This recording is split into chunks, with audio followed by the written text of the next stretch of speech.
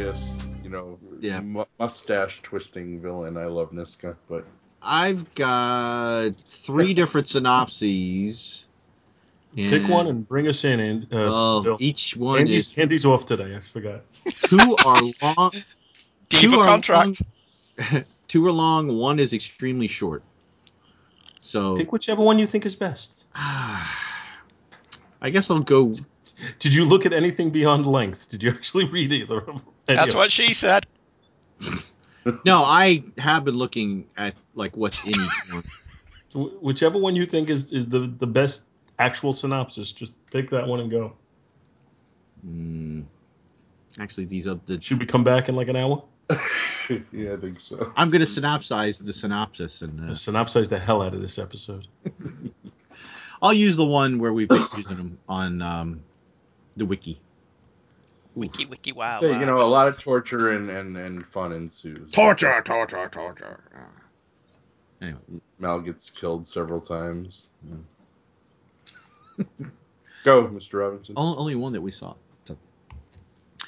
Hello, and welcome to another episode of Keep 'Em Flying. Not Keep 'Em Flying, but Keep 'Em Flying. I am Dr. Sure of who you are, apparently. I was trying to come up with a catchy name. I was going to say Shepard Robinson. I'm this guy, and he's that guy, and there's another guy. I was going to say I was Dr. Niska. Dr. Niska. That would be a good Bond villain, Dr. Niska. We're much alike, you and I, Mr. Bond. Let me torture you a little. And Shun Yu, you're the poet that he talks about. Bill Yu. Robinson Yu. Zhang Robinson. That's me. I'm Zhang Robinson, and with me, as you have heard, there was, those guys. The problem with this show is it sounds too scripted, Bill. Yeah, clearly. I did a private message. Someone was talking about one of the other shows, and I started to ramble in the message. As you can see, my on-air persona is the same as who I am in real life. So there's no shtick when I'm on the air. That's really me. Maybe actually you should introduce your guest co-host. With us again this episode, as was last time, is our one of my illustrious co-hosts, Mr. Scott McGregor. Oh, thank you. Great to be here. Once more with feeling. Yeah, once more. And also is my other co-host, who you often hear on Back to the Bins, would be producer Paul Spataro. Hello. And was that with feeling? Was that good? That was good. Very impressive. And some critical English bloke. Andrew Leyland. Yeah, all right, mate. Today we are discussing everything. But the audience will never hear that. Yes. Yeah, the outtakes are dangerous for this show. Yes, things that spoken of in public. Oh. Wait, that sounded worse than actually what we were talking about. Let them use their imagination. Yes. It's always worse when they use their imagination. No, we were talking about the Firefly episode War Stories. That's it. Let's see. So have we come up with any new Firefly news from the last episode that finished 20 minutes ago? I hear they might get back on the air. Yeah. I think there's a video game in production. That too, yeah. Castle's still canceled. A line of Underoos possibly coming out. Oh, really? Oh, no. Why not? I want the Inara Underoos, please. You want the Inara Underoos. I want Inara's Underoos. Which is equally creepy. Ooh. She's in Deadpool. What? She's in Deadpool. Oh, I thought you were saying she is dead. I'm like, yes, what? Very prominently displayed in Deadpool, too. I like her in Deadpool. She's also she was on Gotham. I don't know if they're going to bring her character back. I would say of everybody in this show, she's had the most visible career. Right. She was in Stargate for a while. And the new V. And, yeah. And Homeland. Yeah, that's true, too. Oh. good to see him. You know, I mean, keep Nathan Fillion found a successful show that ran for 8 seasons, Yeah. but she's been bouncing around and just being, like I said, very visible. Gina Torres is busy too. She shows up. I mean, usually character actor stuff. She shows up in a few episodes. She was in Hannibal for a while as Jack Crawford's wife. And, I wonder how she got that role. what? I wonder how she got that role. I don't know. She's being married to Lawrence Fishburne. Oh, is she? Okay, I did not know that. But, well, there you go. No wonder their chemistry was so amazing. That lucky bastard. Alan Tudyk's been, he's been little character things here and there. He's in that new DC show. Which one? Which the new one? comedy one. Yeah. Oh, really? Yeah. Be like an insurance company in the DC universe or something to that effect. Oh, I did not know that. What network is that going to be on? No clue. I've not seen anything about it. I just know it's been picked up. Apparently, in the trailer, he's reading the autobiography of Lex Luthor. Nice. Okay. Cool. Huh. Now, is this going to be linked to the CW universe in any way? It's going to be like off to the side, so they can mention everybody, Earth but no one 15. will. Yeah, no one will ever actually appear. Apparently, it's going to be like their version of Damage Control. Yeah, which is also coming out. So. Yeah. Oh, has anybody seen the season finale of Flash? Yes. Yes. Yeah. Wait. Did everybody say yes? Yes.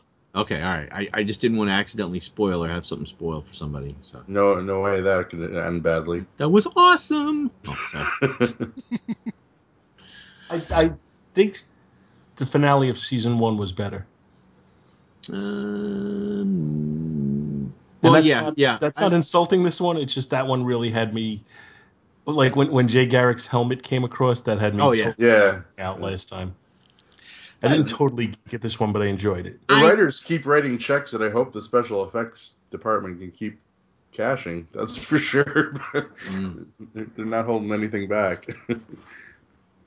No, that's true. I mean, they're really going. Well, I mean, you got to change the flow a little bit because you've had 2 super speedster villains as the focus of the first 2 seasons. I don't think you want to do that the 3rd season now. Well, speaking of budgetary concerns, I couldn't help but notice like both the finale for Flash and Arrow kind of had a lot of characters going away, not in bad ways, but just like it seemed like a lot of them are going off and doing their own things and may not be on the show anymore. So I'm wondering if there's certainly leaves them in a good position to negotiate bringing them back. Yeah. You don't want to accept what we're going to give you. Goodbye. Yeah, kind of. Yeah. Well, Legends of Tomorrow is pretty much the same, isn't it? Yeah. I haven't gotten to that yet. Well, my question I'm is, about 3 episodes behind on that one. Will the end of Flash affect the Arrow show? Or are they going to actually, I think it might. Yeah. I think that would be very cool if it does, actually. Yeah.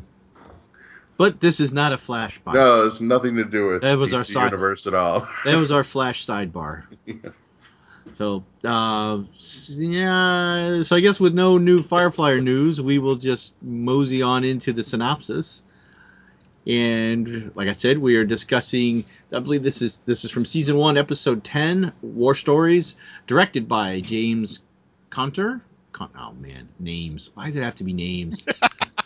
Show a little backbone, will you? Contner. Yeah, there. Contner. Well, I didn't want to say it too quickly. It might sound like something else. That's all right. We have a Brit among us. We can use that word. Oh yeah, well yeah. That's true. That they do like to change O's to U's, and then Mr. Contner's name would not be that nice. Poor James Contner. Ooh, that was close. Oh, anyway, written by Cheryl Kane.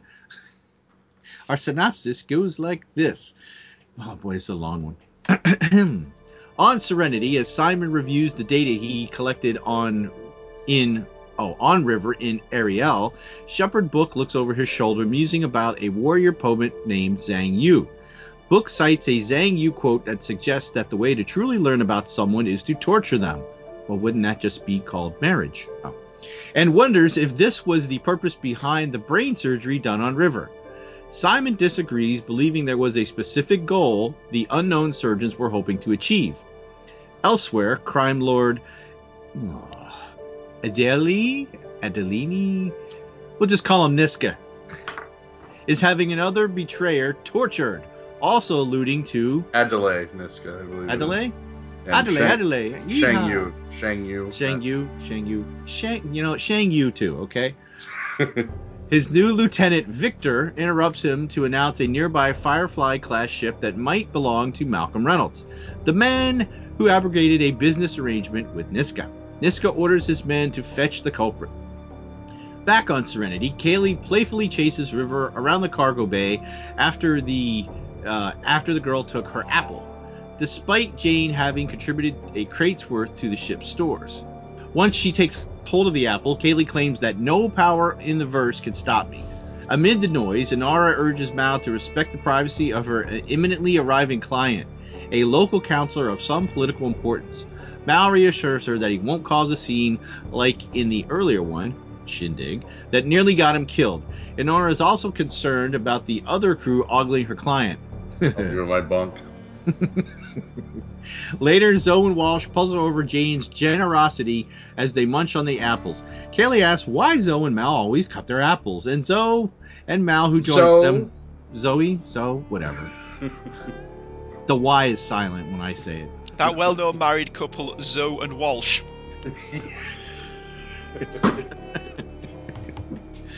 You know, I don't interrupt your guys' synopses. Okay, check your brown coat at the door, Robinson. Done. Oh, but this is so much fun. Tell a war story about Griswolds. Well, the Griswolds from the National Lampoon. See, I paused there just for that. Tiny pressure-sensitive explosive grenades that were embedded in apples by Alliance troops. Man, what a bunch of assholes. Walsh sardonically embellishes the story, annoyed at the frequent references to his wife's long history with the captain. Mal vetoes Walsh's... God damn it! Mal vetoes Wash's idea to improve their profit from the medicine sales by bypassing the local middlemen. Wash is surprised by this because Zoe had told him that she hadn't run it by the captain. What was that? Somebody say something? No, I was laughing. Later, Zoe admits to Wash, man, so much thought here, that she had mentioned it. Mal disagreed. She accepted his judgment and then lied to Wash to spare his feelings. This makes Wash all the more upset because of her casual deference to Mal and dishonesty with him. In the Tams quarters, River reminisces about her fun with Kaylee, but her chaotic thoughts intrude on her despite Simon's treatments. Elsewhere, Book chides Kaylee and Jane for trying to steal a peek at Inara's arriving client, who turns out to be a woman. Against the crew's expectations... against the crew's... Jane's lecherous response... I'll be in my bunk. Becomes a running gag throughout the episode. Preparing the rest of my life, apparently. Yeah. Preparing the shuttle for their business rendezvous, Zoe and Mal discover that it has been sabotaged by Wash, who demands that he go with Mal to the meeting. He explains that he wants to take Zoe's place at Mal's side so they don't bring back yet another tale of adventure-laden bonding. An annoyed Zoe leaves them to their mission, and Mal reluctantly agrees, more concerned about getting underway than participating in a domestic dispute. In her quarters, Inara massages the counselor, while remarking that when she chooses her rare female clients, she does so because they are extraordinary in some way, and hints that the counselor's gift is allowing Inara herself to relax and serve her own needs as well as the counselor's. Meanwhile, she's still just using her lying whore voice. She tells men the same thing. What? No, she's not. She's a good person. She's a whore. You can dress it up as companion all you want, but... You wound me, sir. Meanwhile, Wash defends his assumption of Zoe's role to Mal, defends his assumption of Zoe's role to Mal, and winds up hauling the merchandise to the meeting. As the deal goes down, the middlemen are killed by snipers who suddenly arise from the sand and capture Mal and Wash. Later, As Inara bids goodbye to her client, Zoe becomes concerned about what happened to their missing crewmates. Book volunteers. I'm surprised I haven't mispronounced Book. I call him Bach.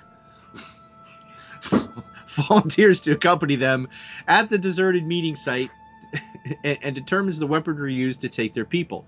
Zoe notices the abandoned supplies and a burn trail left on the ground by a short-range craft not commonly part of a spaceship, but a station.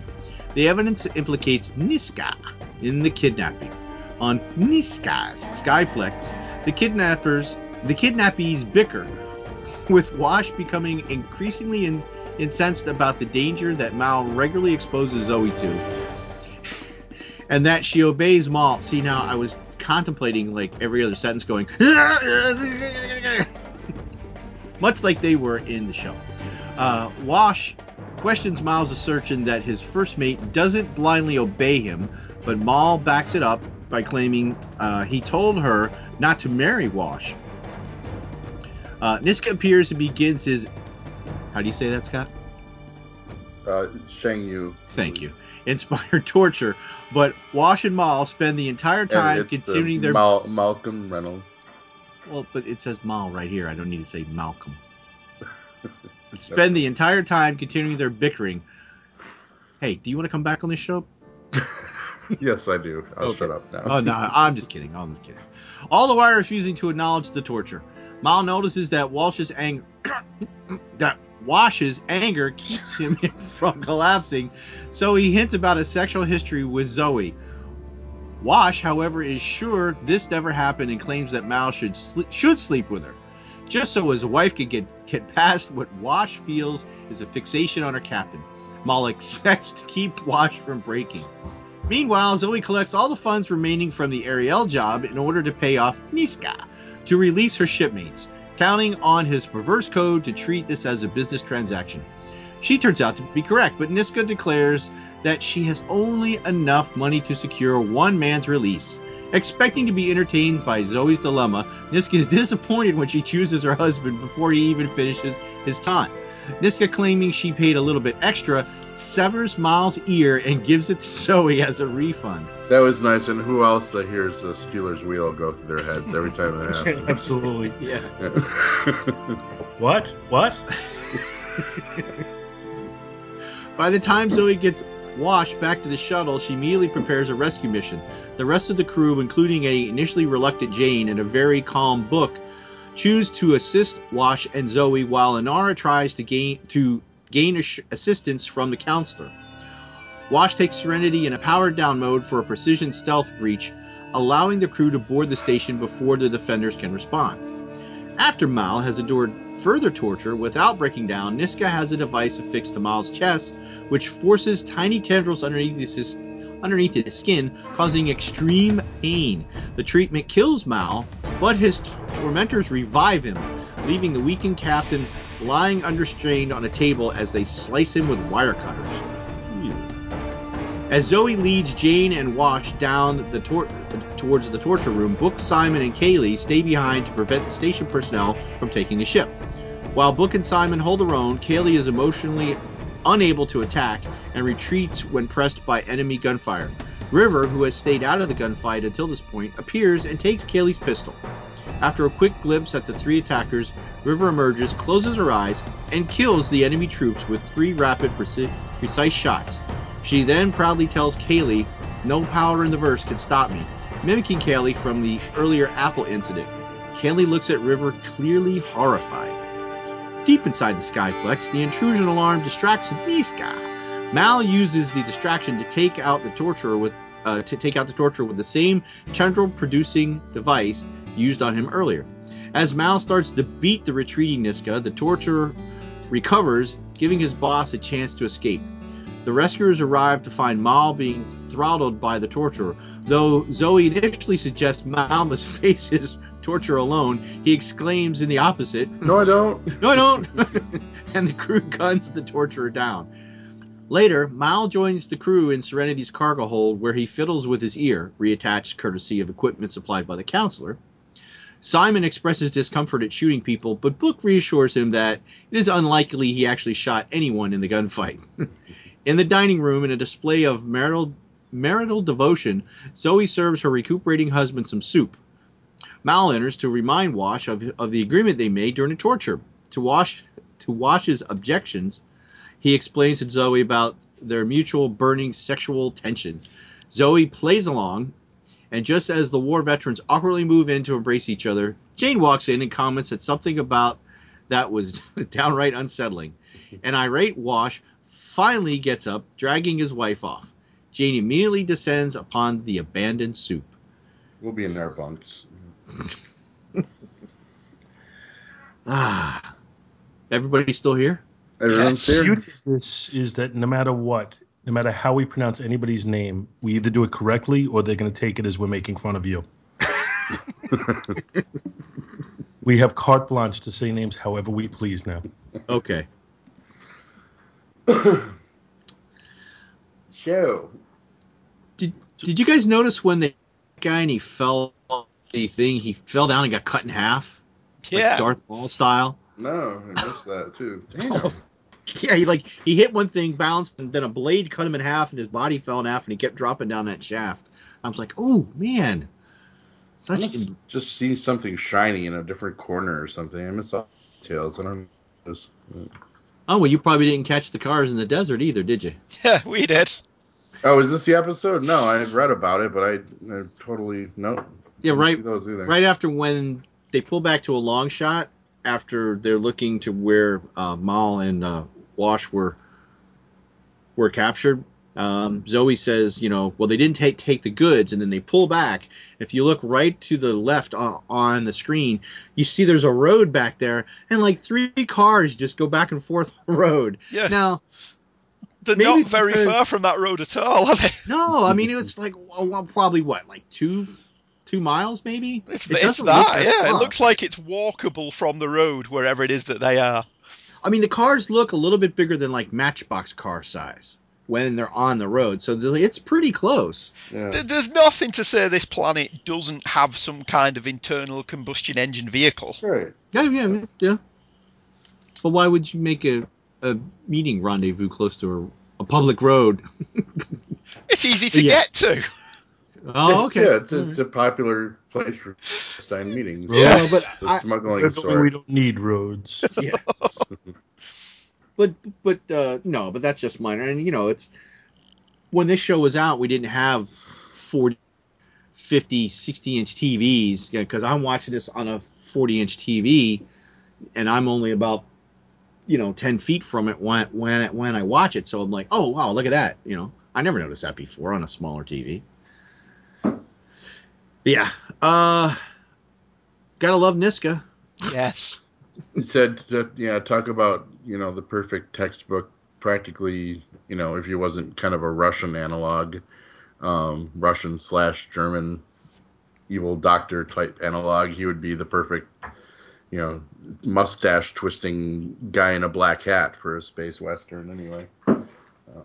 Guess his minions are a little more like that, but great torture, just hilarious and heart-wrenching all at the same time. Oh yeah, that they as they're fighting, they keep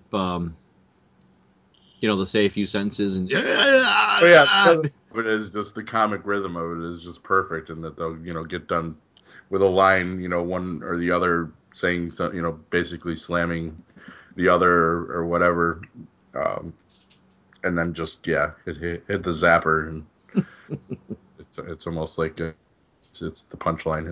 It's your applause and your laugh mark. Mm-hmm. But I think Wash is lucky that Zoe loves him so much, because he kind of crosses a line a couple times earlier. Basically kind of just makes little stuff like, her former comrades in arms getting blown up at the rib cage from eating grenade. Mm-hmm.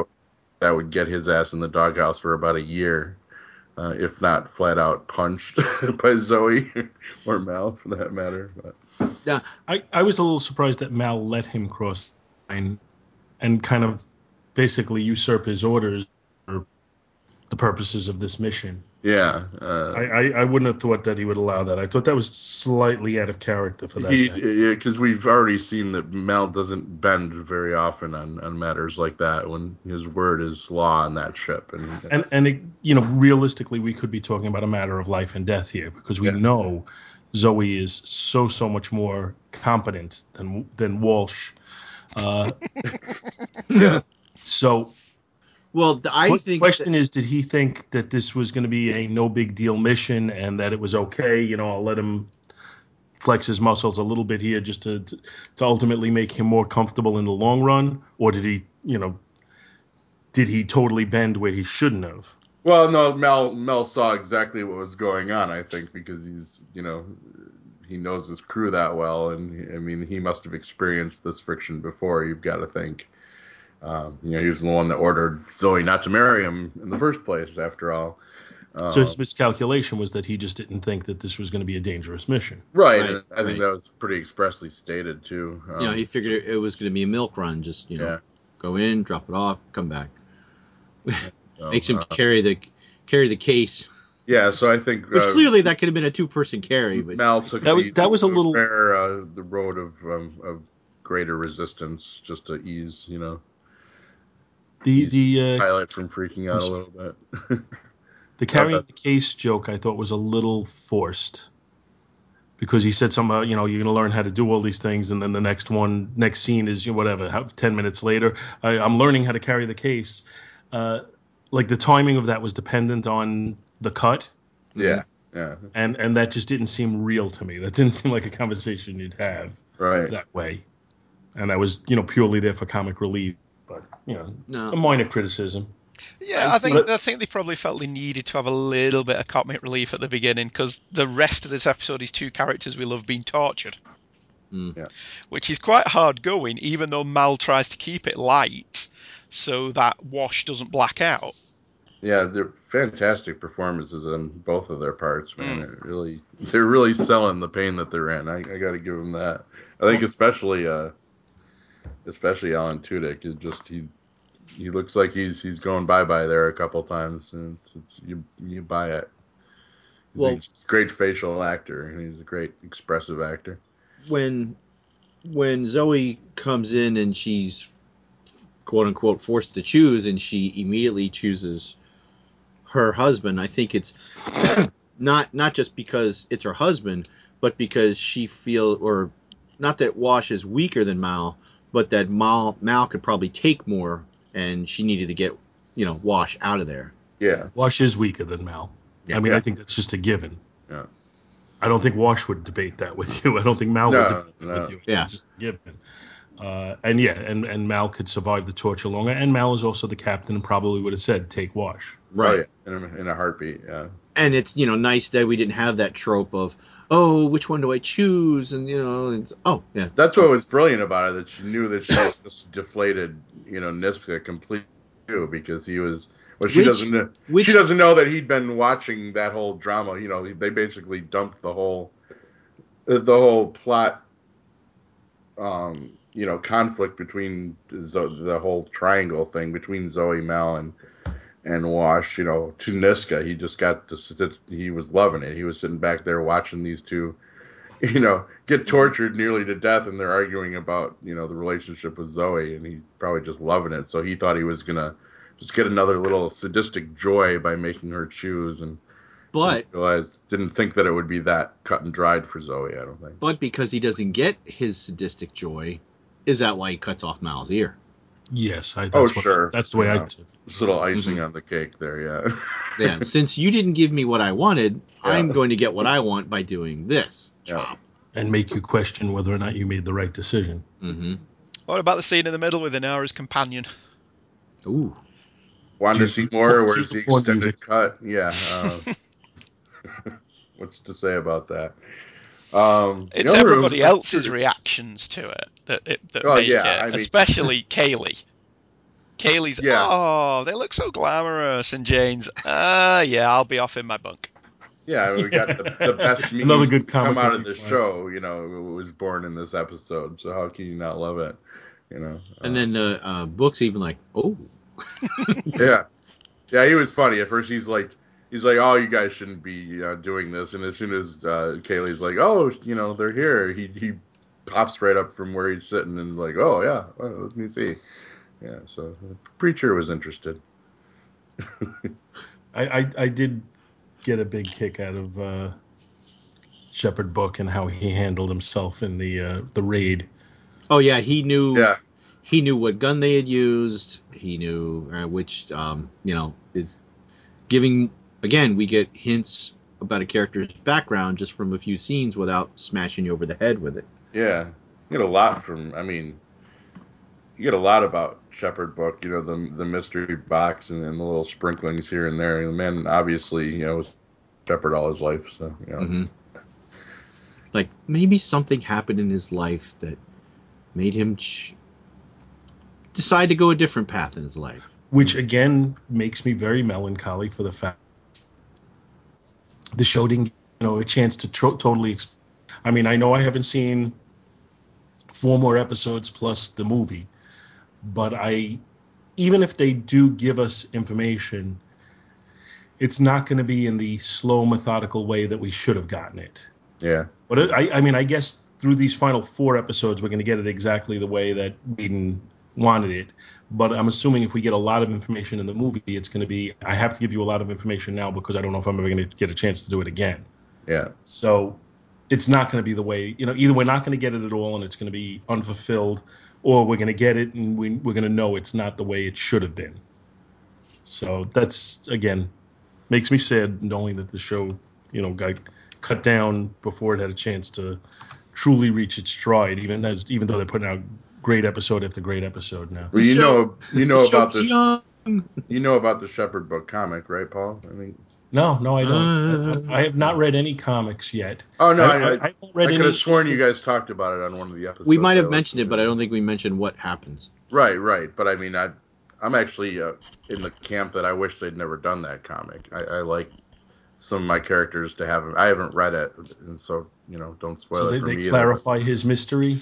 I guess, and I'm not a fan of that. It's kind of like the Wolverine origin. I kind of wish it never happened. But. Well, again, they're giving you an info dump because that's the only way to get it out there at all. The backstory that they wanted to give you because they didn't get a chance to do it the right way. But I think it's great. Zoe calls Shepherd out. This is where we get to examine his morality, his malleable morality, and that I'm not supposed to kill anybody, but the Bible's not specific about kneecaps. It's just a great line. Special effects are good in this one. Yeah, absolutely. Like Niska's toys, and I actually love the book ending of it with the book at the beginning talking about Shen Yu and it, dovetailing into, that's Niska's definitely a fan. He called that one Shepherd.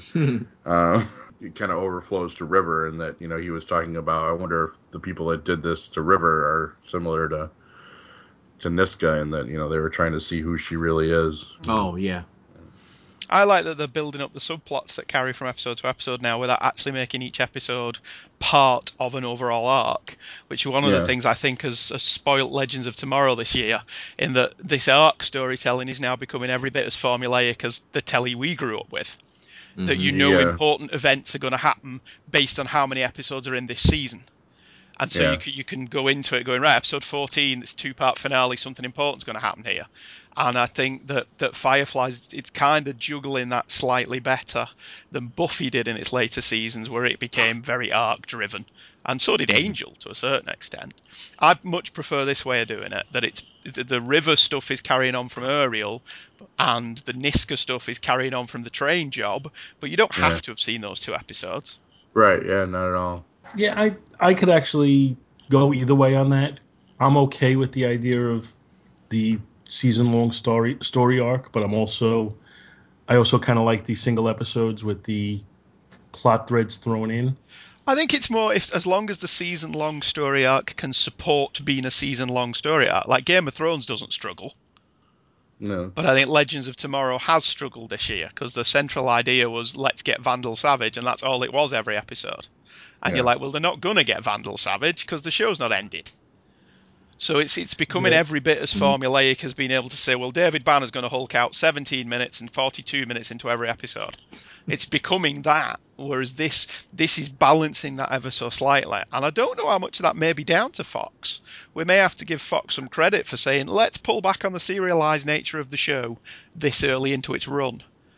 And that they made a really good call leaving people like Niska alive. Even at the end of the train job, they could have made the confrontation at the end of the train job with Niska himself and him getting kicked into the engine.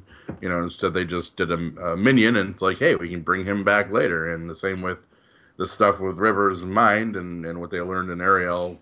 Kind of works itself out a little bit, and even the betrayal in Ariel has ramifications and ripples for the rest of the season too. So they were very, and like bringing Badger in the pilot, being able to. But I also think it's a little unfair, is not the word I'm looking for, but just a little off to compare it to Legends of Tomorrow, because Legends of Tomorrow, it's not a season-long story arc so much as it is the entire reason for existing for this TV show. So what are they going to do in season 2? Well, either they're still out after Vandal Savage or goodbye. There's no reason for the show to exist other than going after Vandal Savage.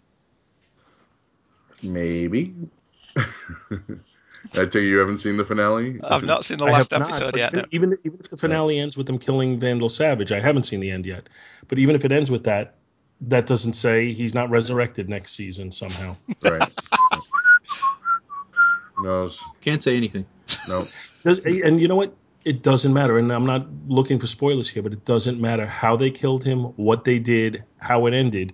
It's a comic book story. They can always resurrect everybody. Yeah. Bring anybody back. The bigger thing, all I'll say is the bigger thing is who shows up at the end of the episode. Mm-hmm. That's all I'll say. You guys need to hurry up and go watch it. Mm-hmm. Back to War Stories, I guess. Back to War Stories. Man, putting bombs in apples? What a bunch of jerks. It's effective for a couple. Because that whole little story reminded me of the whole, the back in World War I, the Germans and Americans at Christmas, and you think it's going to have, like, why are they... It seems like such a happy story. Oh, my God, they blew their heads off with apples. Yeah, and I'm sure that was definitely an inspiration for that particular story. But he threw us a basket of fruit. Yeah, you gotta love Joss for throwing in some almost true makes horror me there. Cut open my fruit from now on. I know, right? Yeah.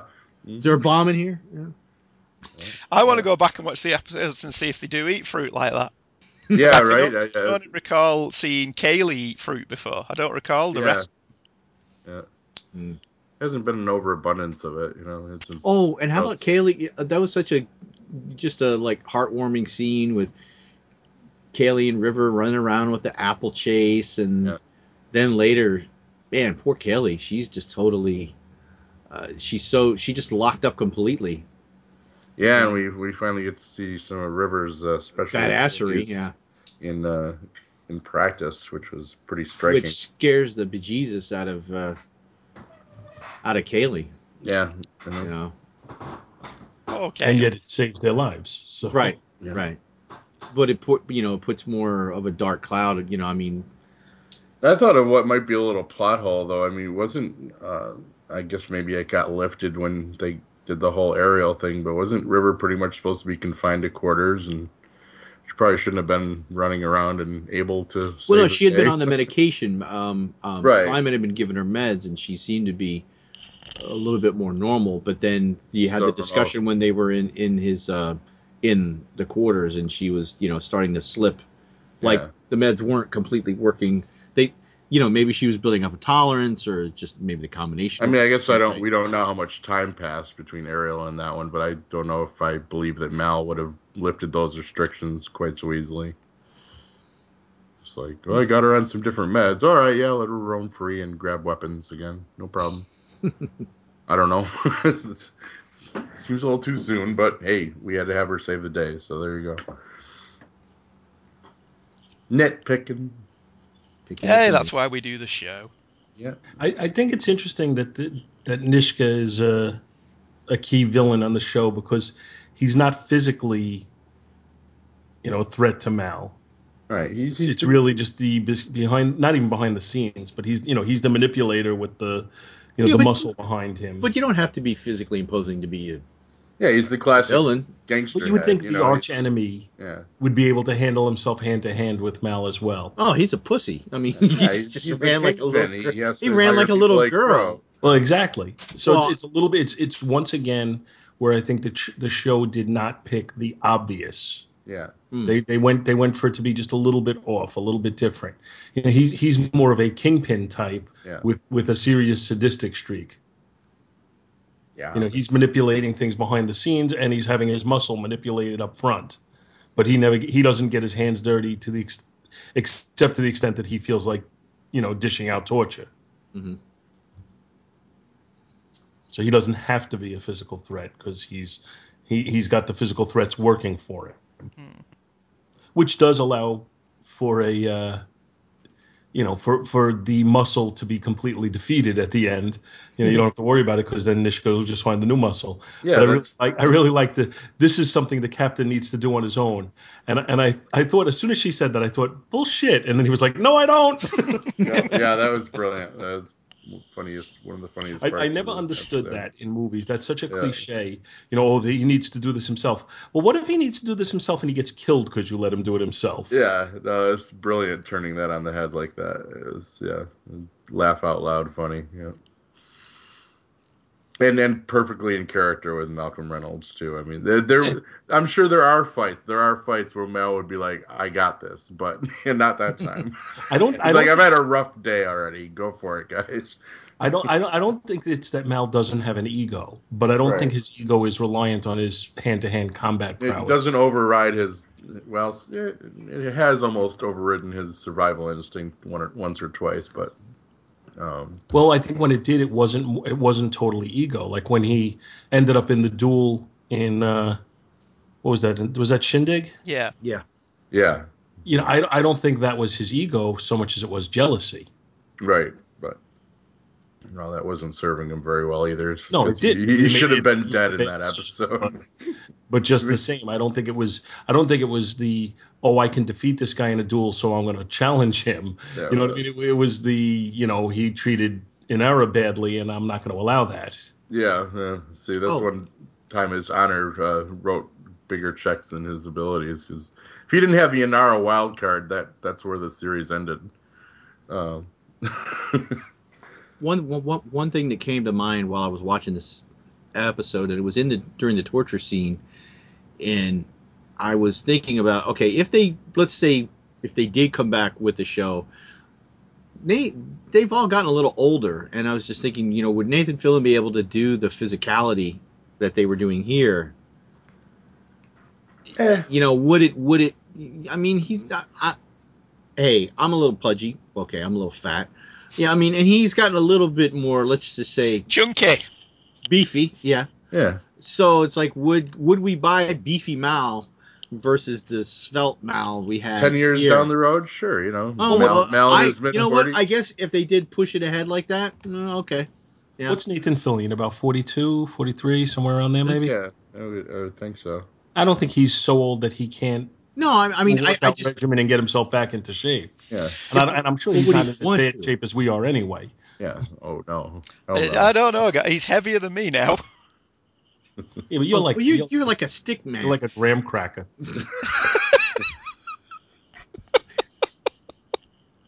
Well, there was a scene on. I'll take that as a compliment. There was a scene in an episode of Castle. Bill Scott and I are all heavier than Nathan Fillion by a bit. Well, you're thinner than me and Scott. My thigh is heavier than Nathan Fillion for the most part. So. He did have to run down an alleyway in a recent castle, and it did look like he was struggling a bit. Oh, he was born in 1971, so he's 45. But I could totally see that would just be Mal as Niska. He would just be the portly guy that sits in his ship and hires his minions like Jane does. He makes Jane stay in shape and throws him out as cannon fodder. He just has more cannon fodder. I mean, my point is that Castle is not as physically demanding a role, I think, as Firefly would be, unless they just wrote that in. Not saying the man couldn't do it, God knows I couldn't do it. I probably couldn't do his Roland Castle. So.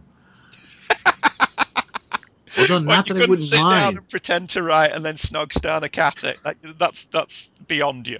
I think you could manage that quite easily. I'd have a tough time matching Stephen Hawking's physicality. I'd be happy to try if they'd like to. We You're can much back more Castle. articulate. I will gladly. We can bring back Castle. Much better public speaker. Well, thank you. Hawking's got nothing. Although the words I choose might not be as good. I think Stephen Hawking's a better public speaker than me. I don't think so. The jury's still out on that one, but yeah. Here is the synopsis. It's leaning towards Hawking. Exterminate! Is it Stephen Hawking as a Dalek? Exterminate. My vision is impaired. I cannot see. How sad is it that we make fun of handicaps? Oh, Stephen Hawking will be right here with us doing this. I think he's got a great sense of humor. The character of Walsh. Oh, damn it. Wash. I liked his wife, Zoe. E. Maybe we should have the computer do a synopsis one day on one of these shows. You know how you can have the read text thing? The only thing that bugs me about the Serenity, you would almost think that it would have, the standard computer voice that science fiction vessels do, and it would be a. Jill Barrett had died already. Yeah. I think Mel would probably go for a hot red. He would have Yosef Bridges' voice or something. We haven't got to Yosef Bridge yet, have we? Sorry. I found a shorter plot summary. Would you like to hear it? Oh, good. Why don't you read it, Bill? Sure. Niska catches up with the Serenity crew. There you go. That's the plot summary. Hilarity ensues. I'm surprised there wasn't one mispronunciation in that one. Niska. Niska. But, if anybody doesn't know, we record 2 episodes at a time. This is how we do this show. So we followed up this recording. We had just done Ariel, and we were gushing about that one. Now, this one, clearly everybody really liked it, but I think it didn't have the depth that Ariel had, and that's why we're going off on these tangents, because I don't think there's as much to discuss on this episode, frankly. I think you're absolutely right. I think it had a lot of nice little character beats. There's a lot of nice turning things on its head, which Joss Whedon's exceptionally good at, like the bit you've mentioned about this is something the captain has to do on his own. No, it isn't. And which one are you going to choose? Him? All of that was typically Whedon. It's very well written. It's very well performed. It's a nice episode for Alan Tidiock's point of view because it gets to show exactly why Mal and Zoe are as close as they are, but he's got really nothing to fear that there isn't anything romantic going on. But yeah, it's a good, solid, entertaining episode, but there's not really much to it other than it's a nice character piece. Yeah, it's 2 sets. I mean, it's the torture and it's them getting ready to rescue him from the torture. So, I mean, that's in a little subplot about, River and apples, but that's about it. What do they call it when they have an episode where they're trying to save money on sets and everything? Bottle show. Yeah, it almost feels a little bit like that, but a well done bottle show. Yeah. Mm-hmm. But I enjoyed it. I mean, that's mostly what this episode is character beats. While they're being tortured, and beforehand, a little convenient that Shepard mentioned that method of torture and everything, and then Niska's doing the same thing and quoting the same thing. I don't know about the timing of that. It's heavy-handed. I mean, it's a way to foreshadow, that Shepard book it might be even a little more mysterious guy than we even originally thought. But just the timing of it just seems. Yeah, it's pretty heavy-handed. Well. Now, does Niska's little space station, because that looks like it should be something in orbit, normally in orbit around a planet. Why would, in the opening scene, we see them fly to one side of this planet? Do they know Niska's here? And if so, why would they risk coming back to this planet knowing he's nearby? I don't think so. It must be a movable station of some kind, because he gets around. He obviously wasn't in the same planet in the train job, I don't think. I don't think we're led to believe that at all, are we? I don't know. It was a desert-ish northwestern looking or western looking planet. I don't think they really give you much insight as to the location, this one compared to that one. Yeah. It could be the same exact planet, because this is where Mal knows to go, but you would think he'd be a little bit more careful to be. Scope it out. Or it could be a different planet, and it's just fortuitous. I'm not sure. And I got a Star Trek 2 vibe, because they're on one side of the planet, and the space station's on the other, and I just saw, pictured them flying around opposite, Yeah, and Mal's already, he already knows the Alliance is looking for him, so I gotta think he's pretty diligent when he goes into a system. But maybe not in this case. But you think they might have said something? Hey, we need to be careful. Niska's, but. Well, we may not. It may be a thing where there's always these little private space stations, around a moon here and there, and it's no big deal. And maybe you don't go out of your way to check to see who owns it when you're flying by one. That's no moon. Well, that would be. I think that would be uncharacteristically cavalier on Mal's part. Yeah. Mm-hmm. So, for that reason, I prefer to think it's a different planet, and it's just, the stars aligned wrong for them, and it's a huge coincidence. Although that becomes a little just, a bit of a contrivance there. So no matter which way you look at it, there's a little weakness there. Yeah, but I think it's a coincidence, because it's clearly, if they knew Niska was there, why does Zoe have to put it together that she knows who's got them? Right. Yeah. Good point. So they mustn't know that he's there. But that does beg the question, like Paul says, does the space station fly? I gotta think. I mean, you said, or maybe Zoe put it together because they saw this space station on the way in, and it's like, I guess that's who may own that. Deep Space Nine could move. That's true. Yeah. All right. Slap a couple warp engines on that puppy. That's our contention. Well, Deep Space Turok Nora can move, sure, so... Yeah. So Star Trek obviously is going to adopt some of that. Ergo, ipso facto, Niska Station. Once you get to ipso facto, you won the conversation. Right. That should be my new name. Are we ready to rate this one? Yeah. Dr. Ipso Facto. Go on, Bill. Dr. Ipso Facto, you go first. You want to go first, seeing as you synopsis it? Yeah. This is...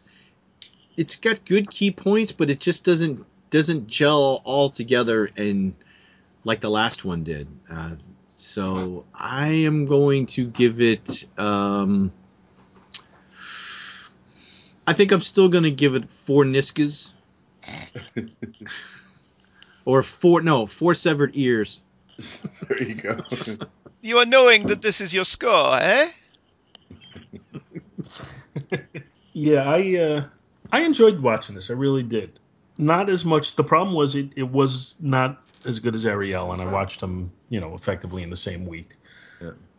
So it was a real, it was solid. It was entertaining. It was enjoyable. It had good character moments. There was no real terrible weakness, despite the couple of things that we did point out about it. So originally, I thought, well, it wasn't as good as Ariel, but it was really good, so I'm going to go 4.5. But the more I thought about it, the weaknesses were enough to bring it down a little bit more than that. So I'm going to just go 4.0. Yeah, I'm going to go 4 as well. It's in no ways bad. It's very entertaining and enjoyable. It is just not as good as Out of Gas or Ariel. Mm-hmm. I'll go 4 too, and that's probably as low as I'll ever go on any episode of Firefly. Just because it's actually, and I just thought about a couple problems I had with the episode just from talking today, so that's an accomplishment considering how many times I've seen it. For what it's worth, I'm sorry to interrupt you, Scott. No, looking no at our spreadsheet, our lowest rated episode so far were The Train Job and Safe. Mm-hmm. Go ahead, finish your but my only nitpicks with it are, I love it for, as I said, it is a simpler plot. It doesn't move the overall plot along that much, except kind of remember that guy from Train Job? Niska's almost, cartoonishly bad as a villain. I mean, he's almost like a major cartoon villain, even more so than he was in Train Job. He's literally almost the, sniveling, mustache twirling guy. So it was almost a little over the top for him, for me. And the other problem I had was that I don't think that if Niska is this, galaxy-wide badass, I don't think that the Serenity crew can rescue them. It's just, I don't think it would have been logically feasible for them to actually rescue Mal from him. But Mal did help out. But I think they would have all been cut down within about 20 feet of the entrance, despite their best efforts. But so glad they weren't. But not that Jane and Zoe aren't major badasses, but they had a veritable army on there. I think the luck factor was a little too high for that particular rescue attempt. But not totally luck, because you had River to just take out 3 with practically one shot.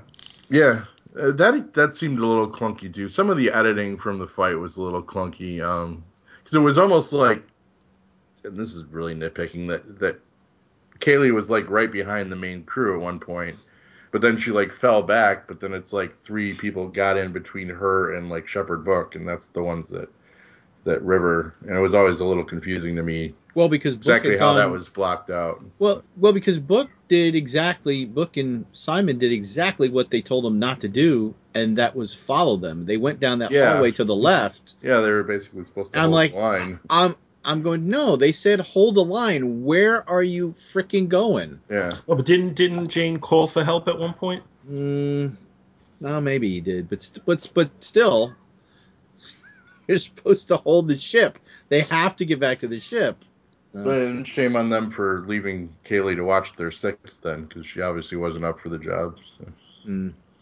But yeah, that's about it. I love said it's some of the best character stuff between Wash and Mal that we get to see in the entire season, and and we get I'll be in my bunk. So that it? All right, that's I guess. Sounds like that's it. What are we doing next time around? Next time, trash. And that's not my opinion of this show. Trash is next? I get the feeling if Scott, if you were on this for every episode, when Andy gave his next time, every time you'd say, "Oh, good one." Yeah, I just did under my breath, and I heard you that time, and I was thinking that would be like the standard every episode. Keep 'em Flying, a Firefly podcast, is a Two True Freaks presentation, and is hosted by Shepherd Bill Robinson, Paul Spataro, and Andrew Leyland. All the music and sound clips used in the show is copyright Fox Broadcasting and is available to buy on the Firefly soundtrack by Greg Edmondson. If you like to buy that soundtrack, maybe you could do it through the Amazon link that is on the twotruefreaks.com website. It costs you nothing extra, but throws a few pennies in our tip jar, which helps us to continue to produce content like this. Every episode of Keep Flying is dedicated to the memory of our pal, Sean Engel. And remember, find a ship, find a crew, keep flying.